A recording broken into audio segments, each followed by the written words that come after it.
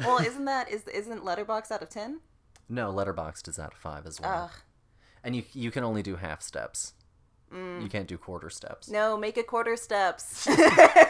Since you don't have a 10 system, give me quarter steps. Exactly. I want to be ultra specific, please and thank you. Compromise. So, hey there, Film Buds. Welcome back to the Film Buds podcast. This is episode 184, and I am your host, Paul, and I'm joined today by my wife, Lauren. Hi. She's going to be my co-host for the whole episode. So it should be a good time. It's her first time. Are you excited?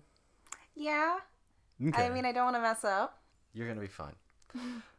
So today, Lauren and I are going to be talking about Candyman from 1992 and the Adjustment Bureau from 2011. Both are adaptations. And they're both kind of like things that are currently out right now. You've got Reminiscence, which is about a man who uses technology to like relive memories to try and get to this woman that he can't get to, which is kind of like Adjustment Bureau on a certain level, right? Sci-fi technology keeping man apart from woman. And then we've got Candyman, which is of course the first film in the franchise, which is also actually a book franchise as well.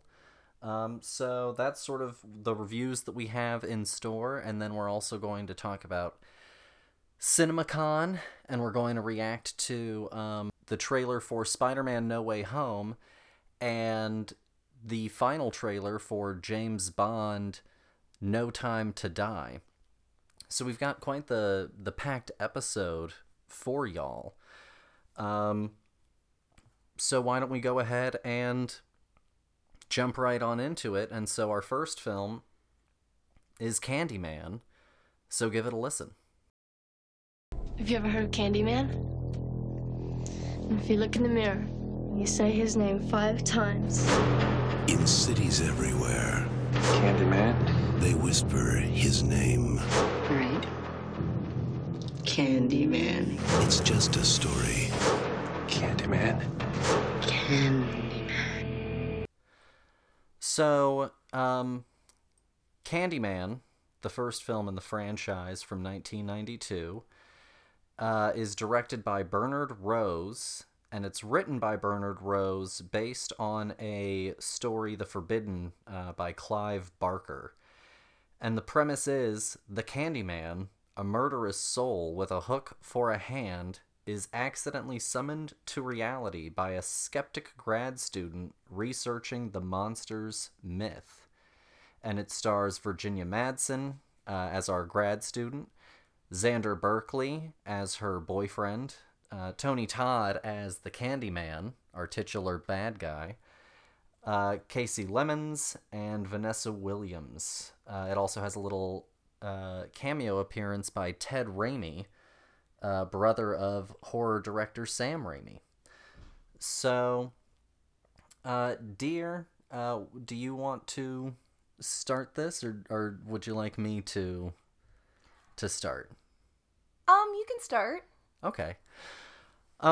So like I said, Candyman is based on a short story, or not a short story, but it's based on a book, a previous material, but actually the previous material is all about class, and this Candyman decided to make it more about race, and so they switch around some elements to it, and it takes place in like England in the book, and now it takes place in Detroit. I'd heard about Candyman before.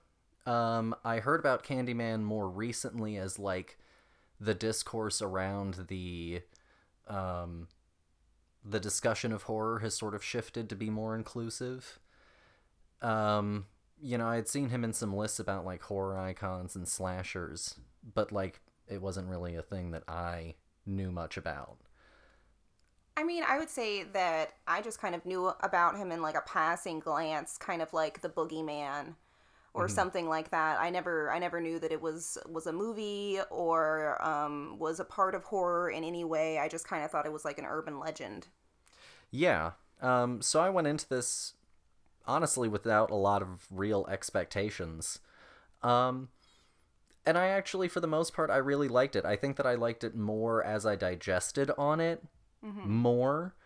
But I really like it for the most part. It's not at all like a typical kind of horror film, I would say. No, I'd say it's probably more like suspenseful than like true slasher. I mean, it does have some gore in it, but it's pretty much like him like lurking in the shadows a little bit more so than like Freddy Krueger or something.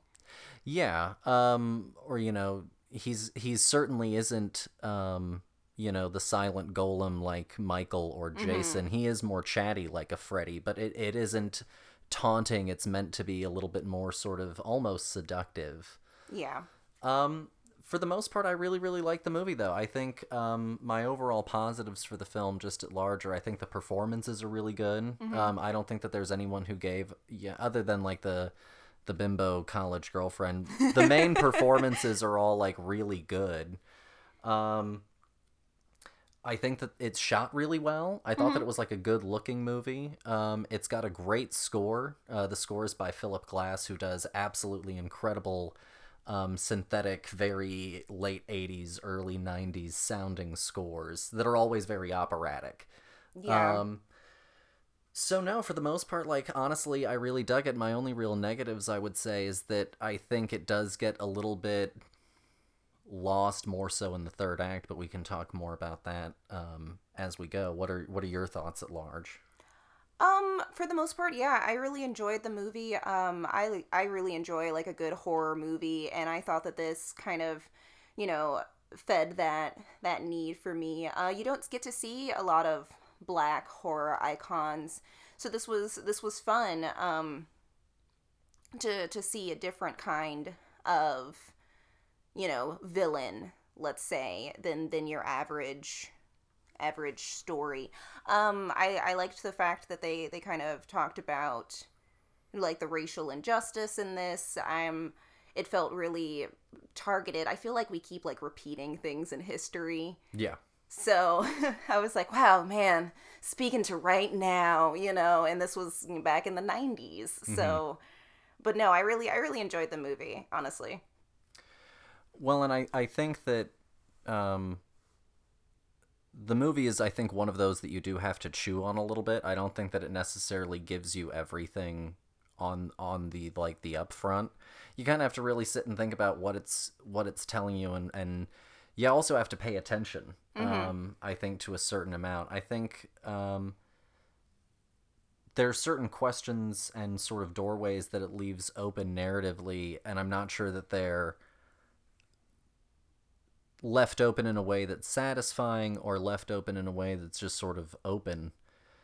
But I think you're right. I think that his lore is very interesting. He's an interesting character. His backstory is steeped in racial injustice. He has a sort of very dark, racially motivated backstory that turned him into, this sort of horror menace. It's sort of almost like an Emmett Till kind of a story, almost. And I think it makes him effective and very different, because Freddy Krueger was, a maybe sex criminal who got burned alive by, like, angry parents. And I think later on they maybe say that he was innocent. I can't remember. But in, like, the remake, he's definitely not. And then you've got Jason, who just isn't really at all like, the Jason that actually had the trauma happen to him. The sort of disabled kid who was traumatized. No, because then he's like an adult later. So I don't know how you become an adult after you're dead, but whatever. So no, I thought that he was interesting because he's more talkative, like a Freddy Krueger as opposed to like a Jason or something like that. And his performance, Tony Todd is an actor who, like, I've seen around before. You've all seen him around before. He's also done a lot of voice work. Beyond Candyman, you might know him from The Rock, from The Crow. What are some other things that he's been in? Justice League Dark, the video movie that was straight to video. He was Darkseid. So he's been around for some time, and I thought that he did a great job in the part. Virginia Madsen is one that you don't really see often, and I thought that she did a great job here as well. Yeah. No, honestly, my only real critique with the movie is essentially once we okay, so the movie goes along and it almost kind of fakes you out as though there's not going to be an actual horror figure for a long time. Yeah, they make it seem like it's all, kind of like urban legend. Mm-hmm.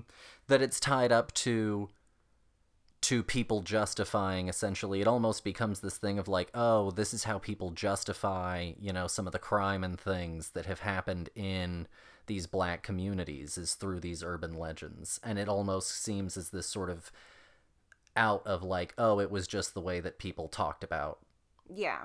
Mythologized crime in black communities. But then it turns out, of course, that the Candyman is kind of real. And it's at that moment that I think the movie does get both more interesting in some ways, but also a little bit more meandering in some ways. Yeah. Because it's this really weird shift, and then it gets more supernatural, and then it does get very horrifying, like, very quickly. And then it goes back to kind of a simmer again, and then it starts to get into, like, real supernatural horror stuff. And then we end up with, like, the her getting institutionalized and stuff like that. And I think that part of the movie for me is the institutionalizing stuff is also probably, I think, institutionalizing a character is a hard thing for me. Because institutions are designed to be stimulus-neutral places. Mm-hmm. And it's really hard, I think, to do a story of a character in a confined space like that that's interesting, and I think that it's also then so hard to get them out of that space in a believable way. And I think that this movie runs into that exact problem. Yeah, I mean, I think that my problem with the movie does also lie in the third act, because it starts out, the first time we see the Candyman, he's like in the shadows, off, monologuing at her, and then she gets like possessed by the spirit of the Candyman and creates, like, does crimes in his name almost. And then after that, he doesn't possess her anymore. She just is constantly, like, in the wrong place at the wrong time, or he's stalking her or whatever, because she doesn't do a thing ever again, and everybody's like, well, it has to be her because she did it the first time, and she keeps conveniently being everywhere. And so I think for me, that's kind of where the movie just kind of didn't pick a lane and stick with it. They just kind of, like, it jumped around a little bit more than I would like it to have. Yeah, and he's trying to, on a certain level, right the wrong that happened to him by using Helen and this child as a way to create his surrogate family kind of in this dark afterlife. But I think my issue with that is that I don't think that they make it clear enough that there is supposed to be this kind of connection back to his past. They do this kind of, spoiler alert a little bit, they do this kind of almost Dracula-like thing where the woman that he loved in the past is represented almost identically by a woman, in the present. And I think for me, my issue there is that I don't know if they really tie his plotting enough to that sensation that he's wanting to kind of create this surrogate family. It seems like he stole this baby and is torturing her because he wants her. And then it's like, no, we're going to be together and be this whole family unit. And I'm not sure that whole thing for me was completely earned. Yeah, I feel like if they wanted to imply that more, they should have just, like, kept hinting at it from the beginning, or, the reason why she was studying this in the first place was because she had, like, some weird otherworldly connection, yada yada. It doesn't matter. It could have been put in further in, so that way later on I could have gone, oh, she was the chick from the past, instead of, like, them kind of, like, carelessly just putting, like, 2 grains of salt on my fries and being like, yeah, was it salty enough for you? Did you get it? Yeah, because also, what are the odds that this woman who looks exactly like the woman that he loves would end up saying the name Candyman 5 times to allow him to then, like, stalk her? But also, he seemed so content to leave her unstalked until he undid the urban legend stuff. So I think that essentially his whole motivation stuff there gets a little bit sticky. But other than that, I think the movie overall is really, really effective. And it's about gentrification and the mythification, sort of urban crime and in particular crime from black communities and things like that. And I think that it's really interesting. And I honestly, like, with those points, I think that is where the movie thrives. Is with it, being mirrored in the black community versus the gentrified version of the community, and seeing the parallels happen. She gets attacked in the ghetto, all the cops are out, but all of these people have been murdered in the same place, and nobody hears from the cops. And so I think that those are the points where the movie really is like, hits, closer to home than I would like it, but like in a nice sweet spot where like I can still enjoy it, and like I would like for more people to watch this movie. Yeah, for sure. And I liked this enough that I'm definitely more interested now in how this new one is comparatively to this other one. Mm-hmm. There are several Candyman films. At some point we can watch all of them. I'd be totally fine to watch that. I think there are like 4. So this is the first one. Mm-hmm. The first one. I think this new one that is doing the whole like reboot with the same name thing. It's kind of like the Halloween franchise where they were like, no, just the first one and then this. Don't worry about anything else, really. Yeah, kind of, except they do actually harken back to the movie's mythos, apparently, with this almost paper doll-like end credit sequence that does the backstories of the Candyman hive, as all of the spirits that make up Candyman are called. Oh, okay. Yeah, there's a whole mythos at play. Actually, friend of the show, Nick Delgadillo, said that, in his opinion, they get too bogged down in the mythos in this new one. So I'm curious to see what that'll be like. It did great at the box office. It did $22 million in theaters, I think, or $20 million in theaters. So it really did fantastic. It did better, I think, than expected. So it's absolutely dominating. The new one is written by Jordan Peele and directed by Nia DaCosta. Mm-hmm. I like Jordan Peele a lot. I'm curious why he didn't direct it. Maybe he was just busy, or maybe he just didn't want to. But it still definitely has his fingerprint all over it. Like, you can tell that he was on set a lot. Yeah, it does give me a lot of like Get Out vibes or like Us vibes, just enough. So, but I liked this one definitely well enough that I would consider myself a fan of this first one and interested in continuing on and seeing more of it. Mm-hmm. Slasher series are always hard for me. That was something that we talked about with Clark Collis in last week's episode, was the repetition of them and things like that. But this is something a little bit fresh and a little bit different, so I'd be curious to see where it goes. I'd also be curious to see how, I guess, whether or not the franchise decides to continue trying to adapt from the books or just goes and does its own thing completely. I mean, I just hope that they choose something more interesting than whatever gets them more money. No, that's fair. So on the Film Buds Twitter, which is @FilmBuds, you can follow us there. We did a little poll on slashers. So I did 4 slashers. I did Candyman, Mike Myers, Freddy Krueger, and Jason Voorhees. And I wanted you all to vote on who your favorite was. And with 37% of the votes, the winner was Michael Myers. Oh.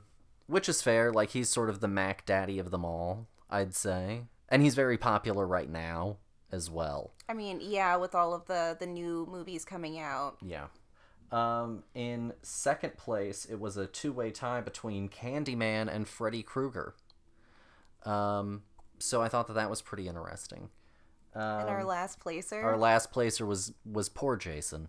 Oh, how the mighty have fallen. When I was a kid, people wouldn't shut up about Jason, and especially about Freddy versus Jason the movie. How times have changed. So, yeah, he sadly was at bottom.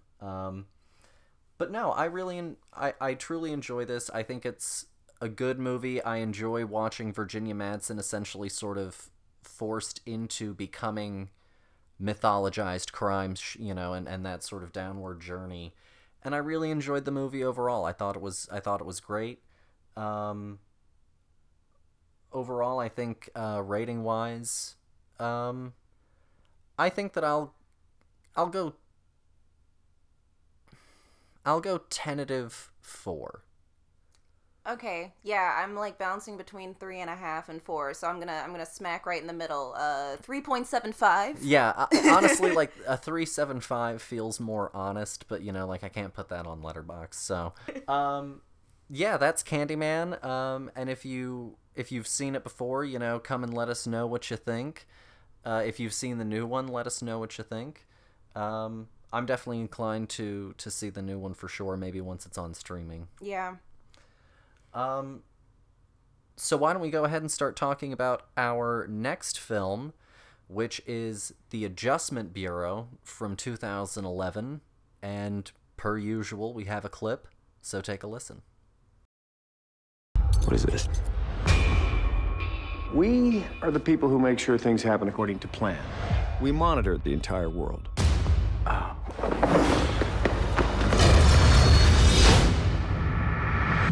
Can't outrun your fate, David. You've just seen behind a curtain that you weren't even supposed to know existed. So, that was The Adjustment Bureau, which, again, came out in 2011. It is directed by George Nolfi, who, again, also wrote the screenplay. This is another one with a writer-director, two-hander.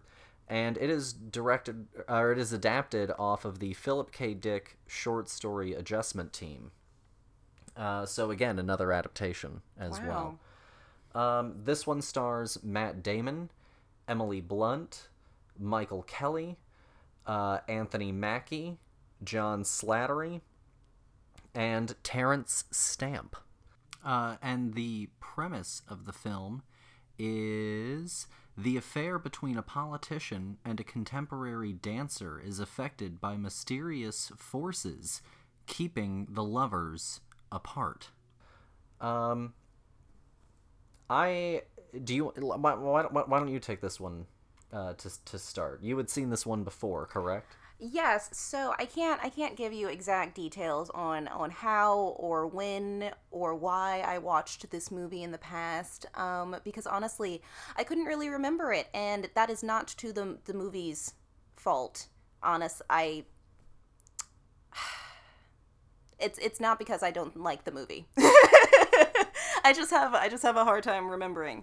But no, I really enjoy this movie. I think that I like the weird the weird twist with how the Adjustment Bureau works and the going through doors stuff. I really like the mechanics of this movie. I think that it's a really kind of like simple, almost it kind of reminds me a lot of like the Bourne movies. I guess that's probably why they put Matt Damon in it.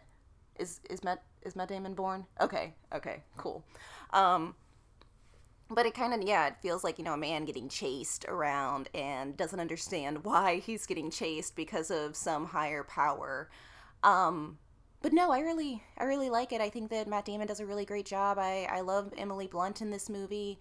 After, Devil Wears Prada is like around this time as well. It was nice, seeing a completely different character than that from this same era. Yeah, no, those are like my first kind of thoughts on it. No, I think that's all fair. I had seen this before. I quite liked it. This came out like our senior year of college, or senior year of high school. Excuse me, I'm not that old yet. This came out our senior year of high school, and I really dug it. I liked the world. I liked how it was building. At that point in time, I had just started getting into some of the earlier Philip K. Dick adaptations like Blade Runner, and so this one struck a lot of chords for me back at that point in time. I really enjoyed the movie still. I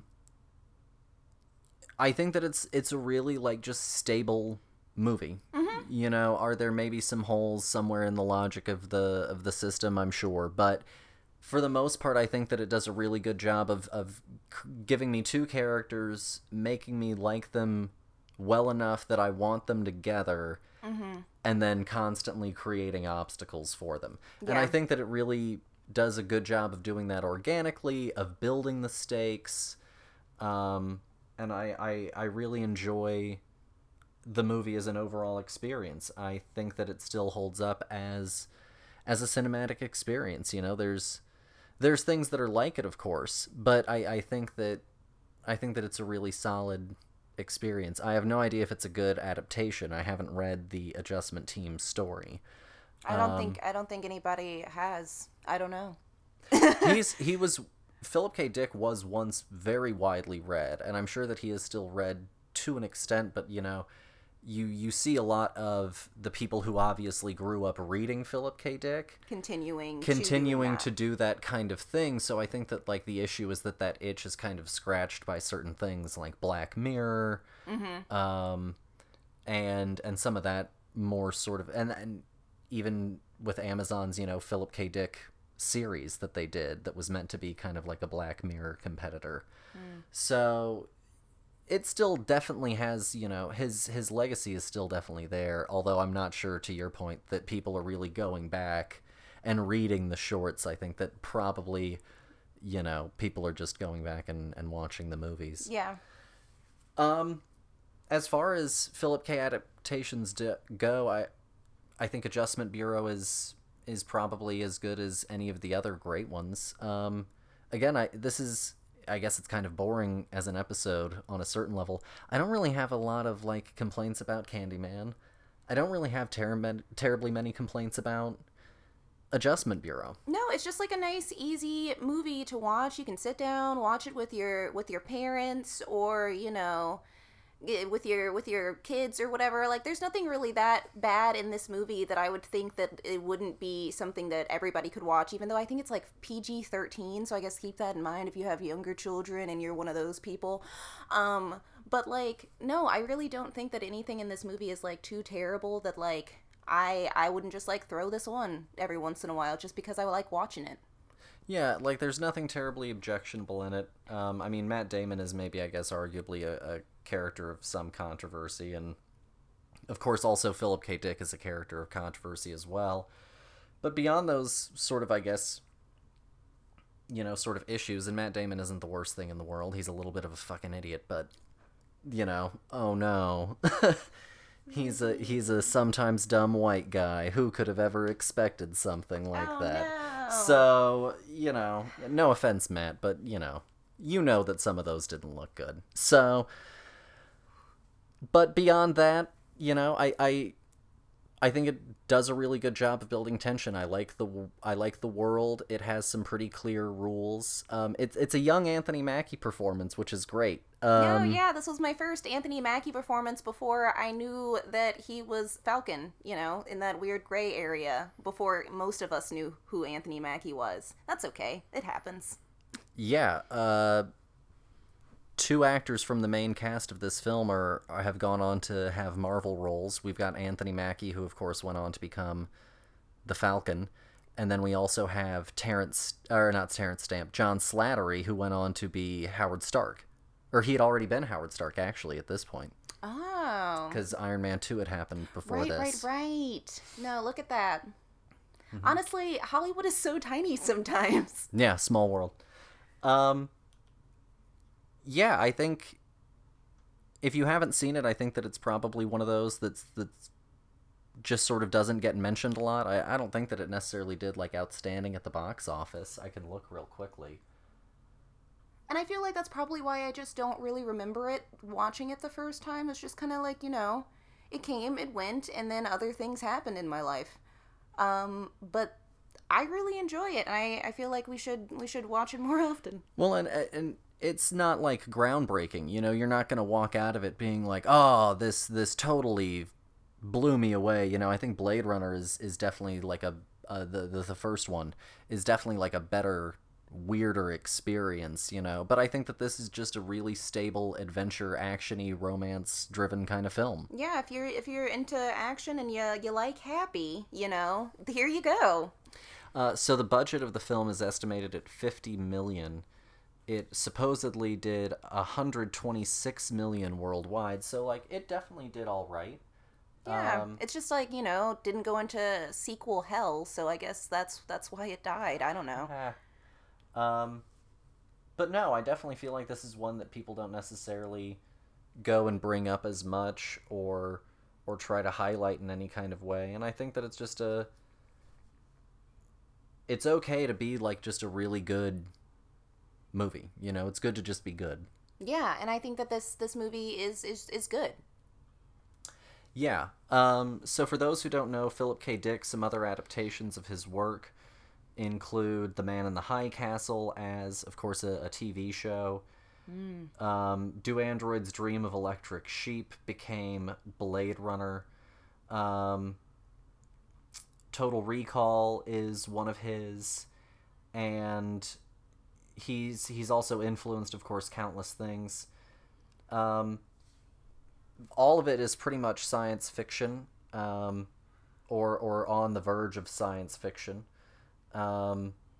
So when was he, I guess, when was he popular? When was he actively writing these things? Like what decade? Okay, so he was writing from 52 to 82. He was born in 1928, and he died in 1982.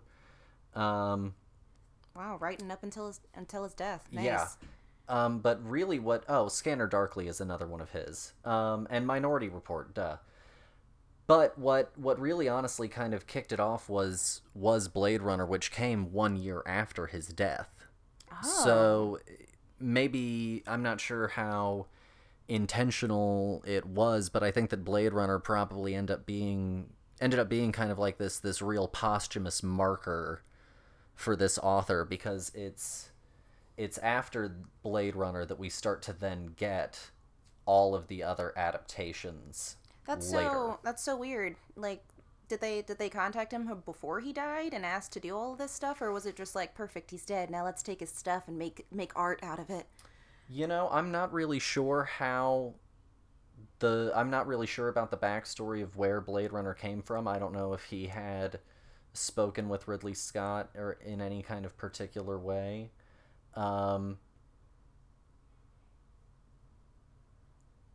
Apparently a screenplay had been in the works for years, and Philip K. Dick had been critical of all versions. This is according to Wikipedia, so do take a bit of a grain of salt. I apologize I couldn't get something more concrete, but might I suggest following the hyperlinks at the bottom to a direct source.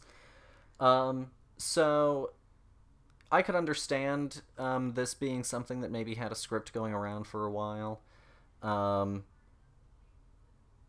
This kind of whole thing kind of reminds me of the lady who wrote Mary Poppins and her whole spiel with Disney. Yeah. So Philip K. Dick, for those who don't know, I mentioned he's a figure of controversy. He was an atheist who then also had some sort of very strange, according to him, sort of almost paranormal experience that converted him into some sort of believer of a kind. He was married a lot. He was married to one woman, actually, from like May to November of the same year. Wow. He allegedly drove a woman off, like he was driving and there was a woman in the car with him, and he attempted to commit suicide, apparently, with her in the car. He apparently, sorry, like trigger warning, I guess, on a certain level for spousal abuse. I probably should have put that a little further in advance, but We'll put it in the bio. Yeah, it was definitely, he was not a necessarily mentally well person, it seems. And yeah, he's quite the controversial figure, and I don't think that he would have necessarily aged well with the rest of the times. Ooh, they be a changin'. That's really interesting that he created kind of so much order, I guess, within his worlds. You know, there was the Adjustment Bureau itself. It is bureaucracy. You know, there are rules. They have a certain dress code, or with Minority Report. I think that's really weird that, like, he wrote himself, like, a perfect society. But he almost. also oftentimes villainizes that order as well, and that structure. You know, at the end of the day, the Adjustment Bureau is the bad guy, and what wins out in the day is bucking order. And with Minority Report, you know, your whole life's been written out on paper for you. The society says so right here. Yeah. You're supposed to turn out just like this. And, you know, a man has to go and prove against all odds that that isn't who he said he was going to be.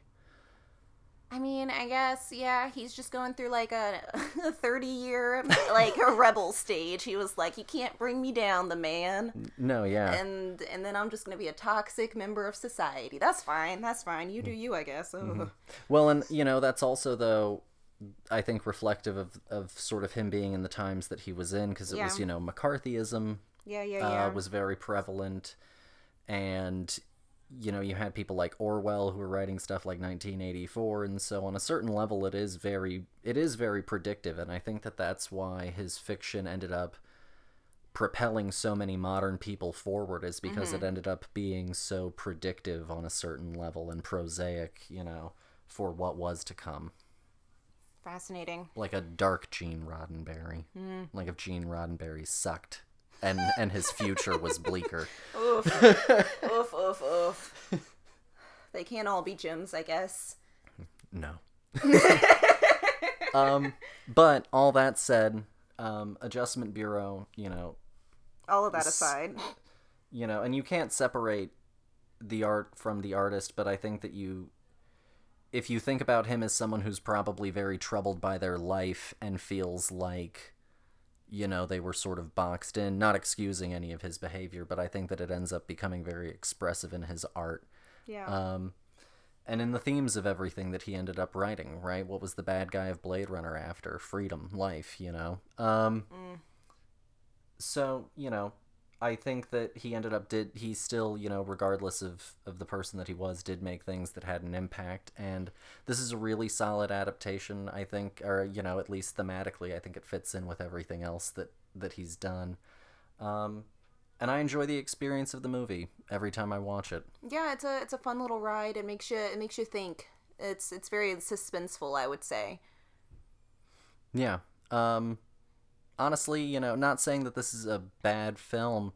I'd probably, I guess, would go, like...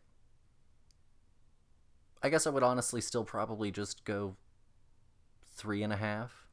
I'd say that's just because it isn't gonna, you know, rock your world. You know, this isn't necessarily, like, you know, the best film ever made. Yeah, but it's not the worst. No, we'll go 4. You know what? Let's go 4. Let's go 4. I like it. Okay, let's be good to good things. We're gonna double down on that. I'm gonna also go with a 4. All right. So those were our reviews. As always, if you have any opinions on those, you're welcome to share them. You know, you can go and share them with us on Twitter. I forgot about actually one thing. Speaking of Twitter, I also did another poll on Twitter. And I chose 4 of his big movie adaptations, since Man in the High Castle is a TV show, and I did a poll. Blade Runner, Minority Report, Total Recall, and The Adjustment Bureau. Which one is your favorite Philip K. Dick adaptation? And we have a 2-way tie for the winner, with 50% Blade Runner and with 50% Minority Report. Total Recall and Adjustment Bureau didn't get a thing. So, I think that's fair. You know, Blade Runner is iconic, you know? And also so is Minority Report. You know, a lot of people talk about that as being one of Steven Spielberg's best sci-fi films. It's often on a lot of lists of just overall best sci-fi films. People remember that eye scene, you know, very, very iconically. So I think that it's fair. Yeah, I mean, but hey, you've got a whole list of new movies now to watch. If you haven't seen any of those, go and watch them. Tell us what you think. I haven't seen much about Reminiscence that's inclined to make me watch it. That's why we picked this one, is because of the new Lisa Joy written and directed, if I'm not mistaken, film starring Hugh Jackman. Has a trailer dropped? Yeah. Have we seen anything? A trailer has dropped. I haven't Okay. seen it because I haven't gone out of my way to look into it. Just because there's so much stuff coming out that it kind of caught me by storm that this one was coming out. And then by the time that I knew it was coming out, I was like, well, I'll wait and see what reviews are like. And reviews came back very shruggish, I'll say politely, very mixed. She's the co-creator and co-executive producer of Westworld. Oh, okay. And she's married to Jonathan Nolan, the other writer on Westworld, who is related to Christopher. Oh, fun. So this is her first time writing a feature, and like she's writing it solo and she's directing it. So good for her. But yeah, it's apparently getting just sort of a mixed response. But I'll probably eventually see it. So is this one just in theaters, or is there like I somewhere think it's we on. can I think it's watch on it? HBO Max potentially. Oh, okay. Cool. They are eventually going to suspend the same day thing, I mean, I get that. That makes sense. but you I think know. that this one still made it by the skin of its teeth. Yeah, get your opening night money. I understand that. Your midnight watchers, that's fine, but eventually put it out because there is still a pandemic happening. Yeah. So yeah, that's why we picked the Adjustment Bureau. In case you were curious, is because it's sort of this whole mind-bending sci-fi kind of thing, and I'm sure that Lisa Joy, if she is a diehard sci-fi stan, has probably seen some of the adaptations and probably read some of the original materials as well. And when I heard the plot of Reminiscence, I was like, oh, that sounds like a Philip K. Dick story. So, I mean, who knows? Maybe she was very influenced by his career. yeah. All right. Well, moving on for y'all. Next up, we're going to talk about two new trailers that came out. The first one that we'll talk about is Spider-Man: No Way Home, which I thought was all right. I'm excited for the movie, but I'm also hesitant and a little bit skeptical of the MCU overall. But for the most part, I think this looks fun. Yeah, it looks like a fun time. I'm curious of how many times the multiverse is going to split into multiverse splits, because it feels like now that it happened in Loki, it's just kind of happening all over the place. Yeah. But I'm excited to see this, like, kind of, I don't know, mashup movie is what I'm going to call it, of, like, all the Spider-Man stuff from past. It looks fun. It looks poppy. It looks colorful. It looks like a fun time. How did you feel about de-aged Alfred Molina? I don't think that he looks like himself from Spider-Man 2, but No. I do think that It looks like Alfred Molina? yes. It looks like him, but not like him in Spider-Man 2 as we knew him. Yes. I think that's a fair assessment. It is a costume change. The biggest heartbreak for me, speaking of Doc Ock in this new movie, is just that Sam Raimi used a lot of incredible puppetry on Doc Ock's tentacles in Spider-Man 2. I think it was 4 people an arm. It was like a 16-man puppeteer team, or 16-person puppeteer team, that made Doc Ock's arms move, and I know for a fact that none of that is here. And I think that's a real shame. I mean, honestly, I think that that's a huge shame, not only for those performers that are not having a job anymore because of, I guess, maybe those jobs got transferred over to the CGI department. Great. But, those CGI people were still there. You had to mask out all the people, so we could have had both. At the end of the day, we can always have both. No, for sure. And also, of course, I think that even though Doc Ock's arms do break some rules, I think, for the most part, it's not overly egregious, whereas I feel like here they'll probably definitely stretch to like whatever length that they need, because we're not grounding it in anything practical. It's just really what the movie needs, you know, at What that it'll call moment. for in Exactly. that beat. Yeah.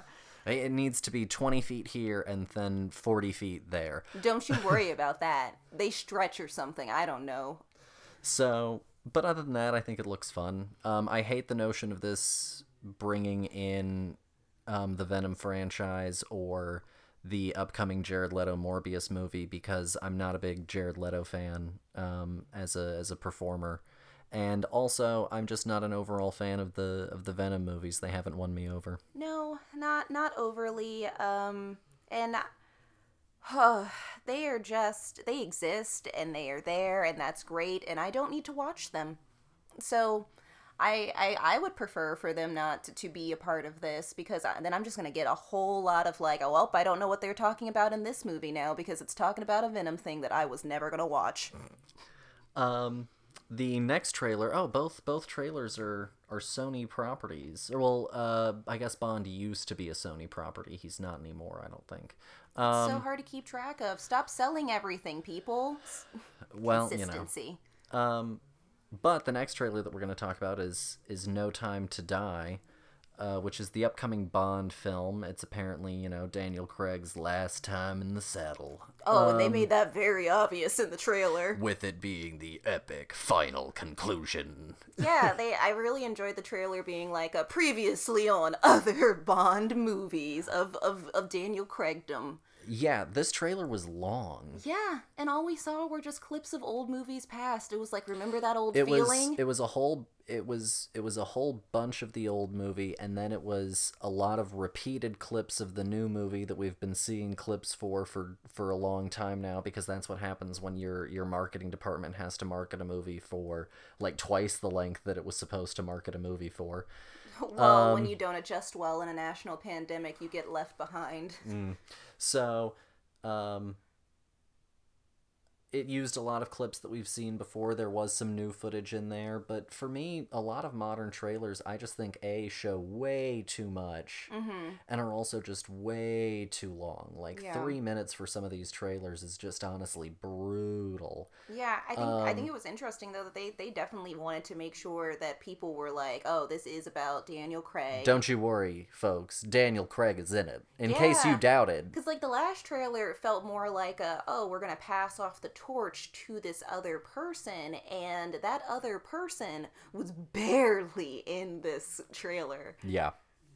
But overall, and for me, honestly, the marketing of this film hasn't sold me on the fact that this is any better than Spectre, and I thought Spectre was an atrocity. I think it's one of the worst Bond films ever made. I think it's it'd be a stretch to say one of the worst movies ever made, but it certainly is not one that I think very fondly of in any capacity, especially because it retroactively hurts better films, and that's a cardinal sin for me. How dare you get your grubby little paws all over something good.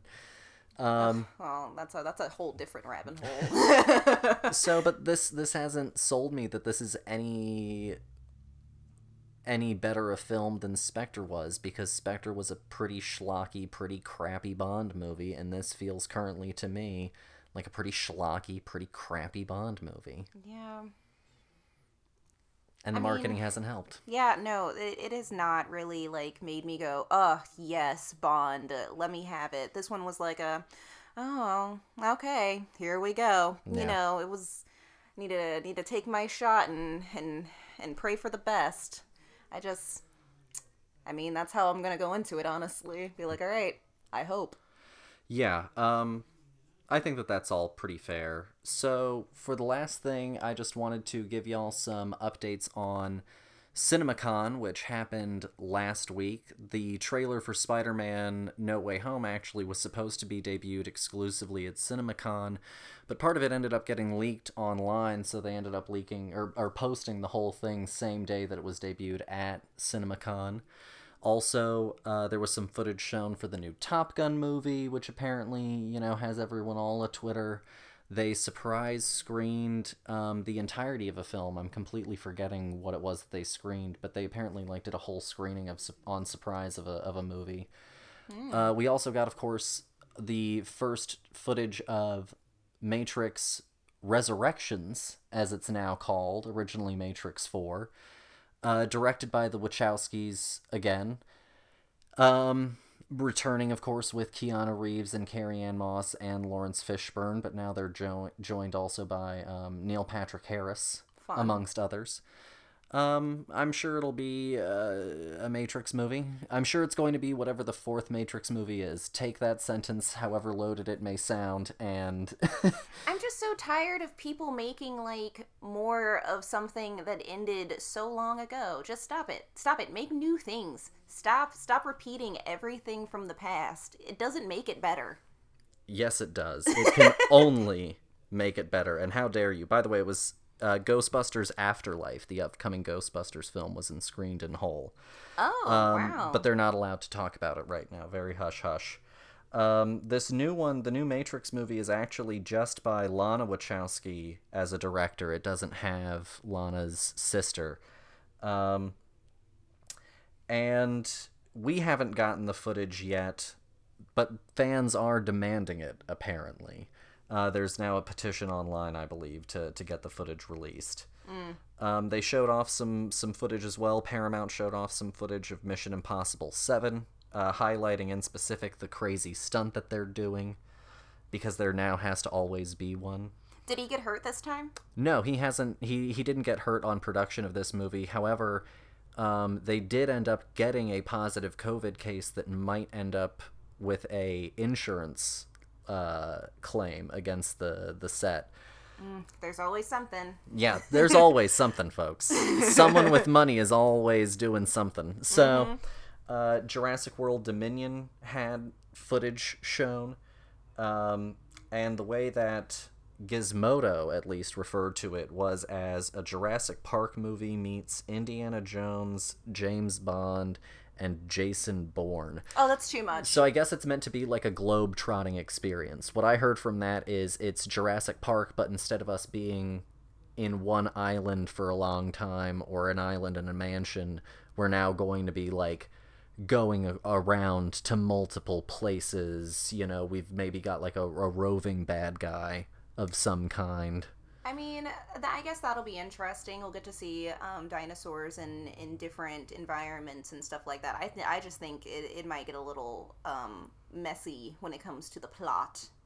Yeah. Also, apparently, CinemaCon got the first look at The Northman, which is an upcoming Viking film by Robert Eggers, the director of The Witch and The Lighthouse. Oh, interesting. Yeah. Okay. So I could be into that. Yeah, I liked both of those. Halloween Kills had some footage shown. I've already seen too much of that movie. I don't want to see another drop. If a new trailer comes out, I'm not watching it. So don't come here for more information. I already saw way too much in that first trailer. No, it's hard when you give me your entire horror movie in the trailer. And like I'm sure that there are plenty of things that I'm gonna be like, oh God, when I watch the movie. But like I'm terrified that they're going to show me more of those moments, and I want to see them. No, yeah, you're giving me enough that I can pretty much like sculpt out the plot right now, and yeah, you can surprise me with stuff visually, sure, but at the end of the day, if it checks off all the boxes, then I was still right. We also got, apparently, a little bit of new footage of the Batman, but mostly what happened was some little interview bits were cut into some footage with Matt Reeves, where he talked about how he's trying to make the story, different than any Batman story that's been done before. I'm very excited about that one. Oh, yeah. 10 whole minutes of No Time to Die were shown. That'll be the next trailer. Well, this one was the final one. That's apparently it. Yeah, so they say. Well, it's coming out next month. So. Oh, okay, cool. Finally. Oh, right. But yeah, so CinemaCon happens annually. It's a big media event. At the same time, actually, that CinemaCon was happening, GamesCon was happening as well. So it usually is studios go up day by day. There's a sort of content schedule. You know, Paramount's gonna speak in the morning, and then Warner will do their panel in the afternoon, and there's a luncheon, you know, before all of that for producers and things like that. So CinemaCon is like a very big to do. It's quite the media event. So fancy. Yeah. And it happens annually. It certainly is a place to watch for like a lot of news and things like that. And obviously we did get some stuff out of it. We at least got, you know, the Spider-Man trailer.